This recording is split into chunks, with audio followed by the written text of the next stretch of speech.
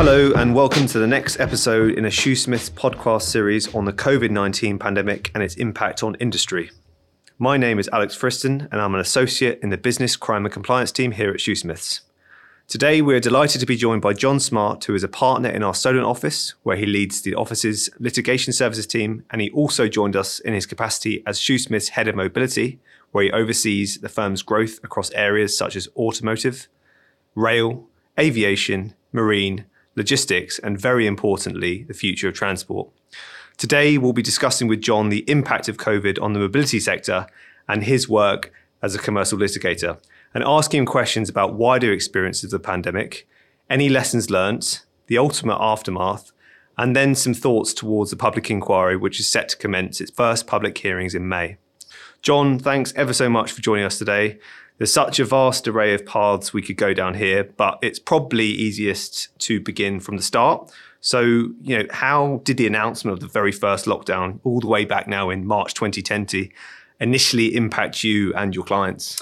Thanks so much for having me. Looking back at that time, I don't think it's an overstatement to say that it was the worst event in recent history for the automotive sector in particular.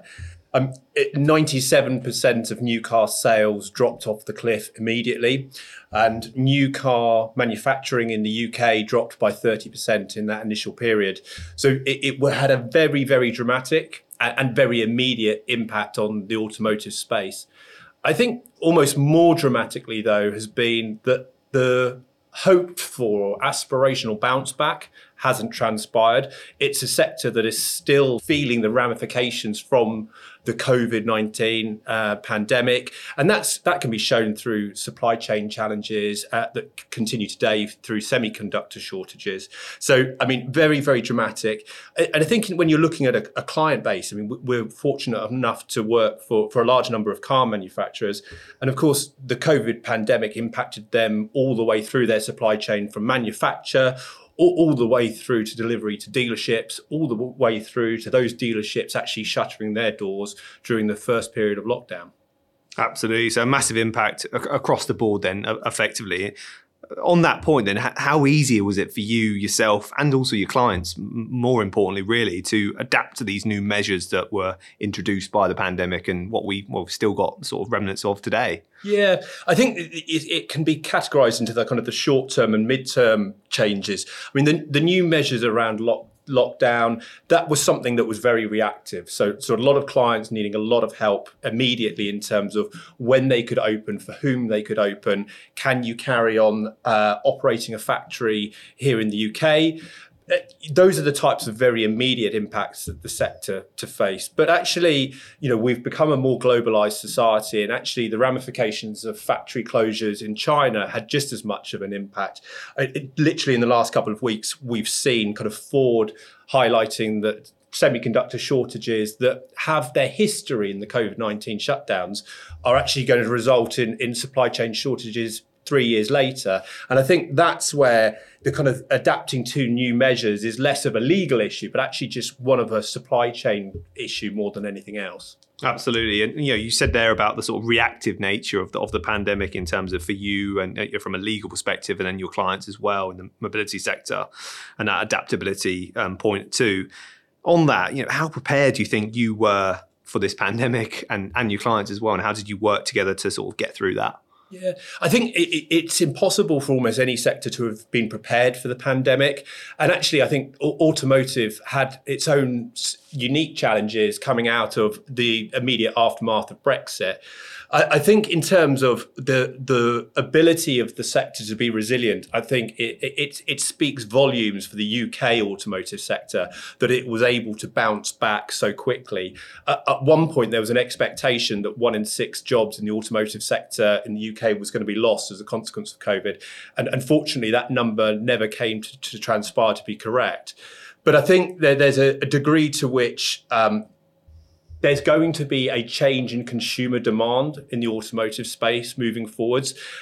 For example, manufacturers were already looking at direct sales to customers rather than going through the traditional dealership models.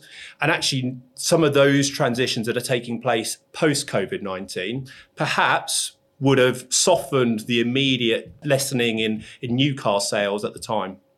Absolutely. And, looking back at how quickly we've both bounced back and looking towards the future as well, let's take it a step back. What do you think your sort of top priorities were when trying to manage that initial impact of the pandemic to sort of soften that initial blow on the clients? And, moving forward between 2020, 2021 is very different. There's so many different aspects in relation to try and control the impact of a pandemic. But I think as a legal advisor, people will appreciate we only have so much control over sort of mitigating certain risks as well, which definitely appeared at the time to be sort of completely unmanageable. What's some of your thoughts about that? Yeah, and I think, it wasn't just the automotive sector, but so many sectors went into firefighting mode in the immediate aftermath of COVID-19, the first lockdown.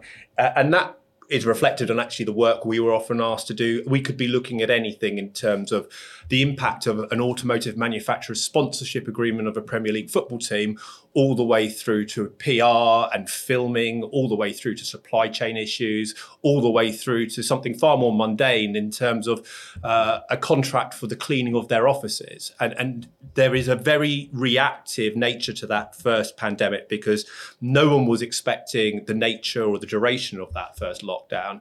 And so you went very much into firefighting mode in terms of prioritizing those immediate reactions.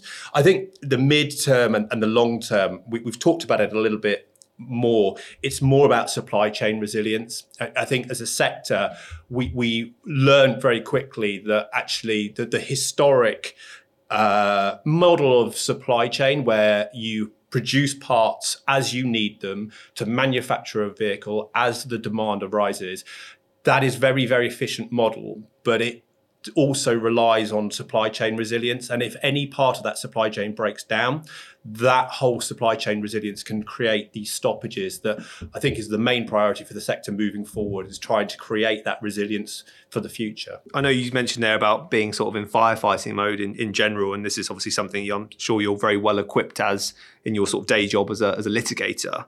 So moving on now to sort of more from a litigation point of view, looking more specifically at, say, the court system and hearings and tribunals.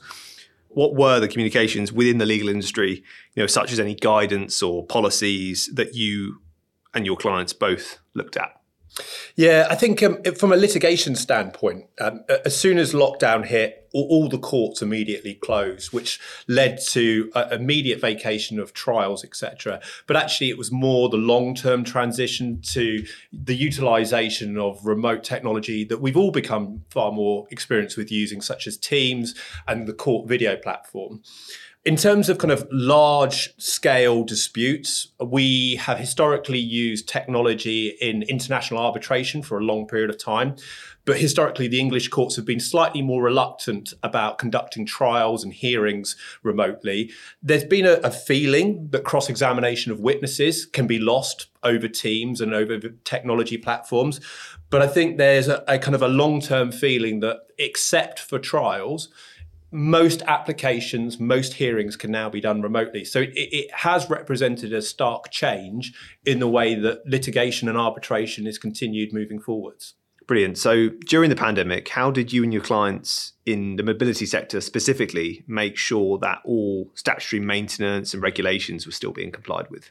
Yeah, it's a good question. There was a lot of support from industry bodies like the Society for Motor Manufacturers and Traders at a kind of a dealership and local OEM level. And I should say OEM, we're talking about the kind of the core car manufacturers that you may be familiar with in terms of brand names. But I think actually at an international level, there is obviously far less industry support. So we would support wherever possible in terms of changing regulations. Alongside this, still having to look at the developments alongside Brexit. So, for example, how the changes in Brexit resulted in requirements and regulations around new car models. Yeah, like type approval and things Absolutely. like that. Absolutely. And of course, alongside all of this is a big development and a growing specialty in terms of electric vehicles, etc., which make all the historic work on type approvals even more important. And do you think that's become more important and more on a consumer's radar post-pandemic as well, just from a sort of environmental perspective, about EVs and the infrastructure behind that too? Yeah, I think that's right. It's interesting when we look at the kind of the post-pandemic automotive landscape, you can see there's been that shift of consumer demand for electronic vehicles. Electric vehicles for the first time are now outweighing the traditional petrol-driven vehicles in new car sales as of 2022.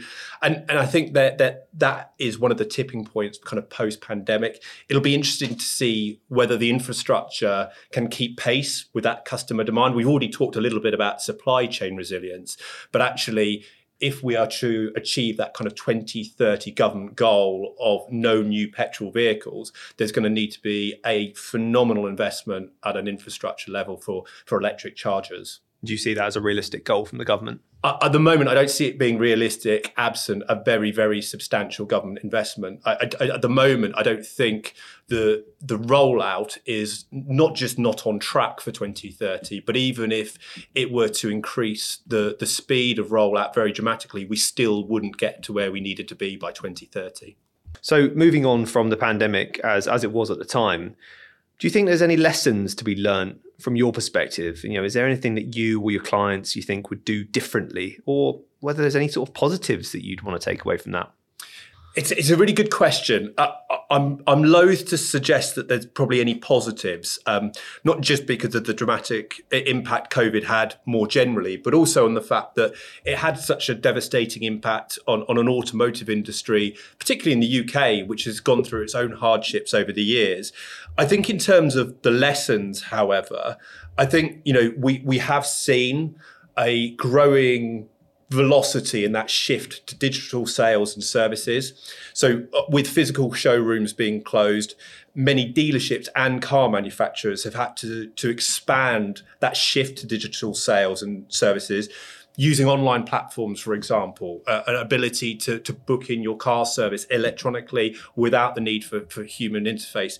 And so you've definitely seen that side of it change. And then again, I'm always loath to repeat myself too much, but I do think it's that supply chain resilience. We are seeing a real focus on what can we do. And we talk about historically globalization, so big manufacturers with phenomenal warehouses in one location, shipping vehicles all around the world. There's now a growing sense that actually that might not be the most resilient model. Perhaps it's a better model to have local manufacturing facilities in continents, possibly even groups of countries, to try and secure that supply chain resilience.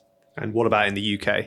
Well, I mean, the UK is unique in many respects in terms of its automotive manufacturing. We look at actually the cars that are made here.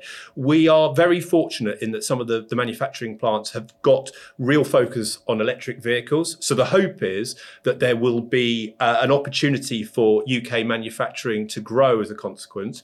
But there is concern in the market. And I think with British Volt recently going into administration, I think there's a particular sensitivity around battery manufacture in the UK. Absolutely. We've spoken a bit about sort of electric vehicles and the infrastructure behind them and the future and globalization. What are your predictions for sort of the future of transport mobility post-pandemic, especially given the sort of work from home culture that's very much got a feeling of it being here to stay? Yeah, I think if we're looking at a kind of a longer tail kind of predictions, 2030, for example, I think there is going to be an expansion of things like mobility as a service and subscription models. We're already seeing a lot of manufacturers and OEMs look at more traditional models of subscription. So, for example, rather than my hiring a vehicle, I can subscribe to it where I get that vehicle for a month if I need it, I can hand it back. But I actually think you might start to see models which have subscription models for far shorter periods of time. So, for example, if I need a car to take me to the station, I can hire it for 2 hours, 3 hours. That shared mobility, I think that's going to become far more prevalent when we're looking towards 2030. And how do you think that ties in with businesses like Uber and Bolt and things like that? Yeah, it's a great question. I mean, some people might think that actually those mobility as a service opportunities are a threat to players like that. But actually, I think Uber, Bolt, they're already looking at this as an extension of what they do. For example, as there's a greater transition towards autonomous vehicles, Uber's long-term business model isn't probably reliant on its relationship with its driver workforce. It probably accepts at some point in its future, it will be predominantly based on autonomous vehicles. And actually, if you take that to its logical extension, that kind of mobility as a service subscription model becomes actually something that's quite complementary to Uber's core business. And do you think that's more come as a result of just sort of linking it back to the podcast being about COVID, the travel restrictions that were in place and people not wanting to get into taxis and Ubers and car sharing? Do you think that's the sort of link to that too? I think it is. And just extending what you just said almost to that aversion to large scale public transport like trains and buses, etc. There was a real sensitivity during COVID around that. And actually, if you're able to get autonomous vehicles working effectively to reduce traffic congestion, etc., and you shift away from petrol-driven vehicles, there isn't such an environmental case for large-scale transport such as rail networks, etc., being the exclusive form of mass transit. Thanks, John. So, as I mentioned at the start of the podcast, the COVID inquiry is due to commence its public hearings in May. We're still at the fairly early stages and have only witnessed preliminary hearings so far at the time of recording, and very intrigued both personally and as a firm to see how it's going to pan out over the course of what we expect to be, at least a couple of years. Do you anticipate any of your clients to be active in the inquiry? Yeah, it's a really good question, because I think that the fact that the automotive sector's been so catastrophically impacted by COVID, both in its immediate impact, but also the aftermath, I think there's a real space here for industry bodies like the SMMT to get involved in the inquiry, particularly the inquiry's element around the economic response to the pandemic and its impact on industry, because this is going to have a real long-term tail for the automotive space. I mean, I'm realistic in terms of the fact that a lot of the automotive manufacturers will have immediate reactions and immediate concerns around supply chain shortages, semiconductor shortages, etc. But I mean, that's the beauty of industry bodies like the SMMT. They're able to collate the views of the various manufacturers and dealerships and present that as a unified voice. So I think there's a fantastic opportunity here for industry bodies to get involved with the inquiry and represent those from the automotive space. And do you think there's anything that you or potentially your clients are specifically hoping for as a result of the inquiry? And that might be something along the automotive lines or mobility. But is there anything that you personally are hoping for as a result of the inquiry? Yeah, I think there's probably two angles to that. I mean, I think in terms of the public health side of it and the care side of it, I think there are lessons to be learned. We need to be alive to the fact that this may not be the last pandemic that we as a country face. And so I think first and foremost, there are a health response lessons to be learned so that we can try and learn from this and take what little positives there may be from what was truly a catastrophic event. And then from a sectoral perspective, I think that the automotive space would be looking at tailored support from government. Now, whether you want to refer to that tailored support as coming as a consequence of COVID, as a consequence of their 2030 net zero carbon targets, I think whatever way you want to couch that support, I think there is a real call to arms from the automotive sector here in the UK. And that's not just big, large car manufacturers. That flows all the way through the supply chain to kind of the smaller businesses, which actually, you find those components sitting in your vehicle when you get in the car in the morning. So some very clear and definitive lessons to be learned then. And I think we can all take that on board very closely, given how personally the transport and mobility sectors affect us all. Well, that concludes today's podcast, and it's been absolutely brilliant having you and listening to your views. So thanks ever so much for joining us today, John. Now that the inquiry has begun, we will continue to watch very closely in respect to what varying outcomes might mean for the mobility sector. So please do watch this space.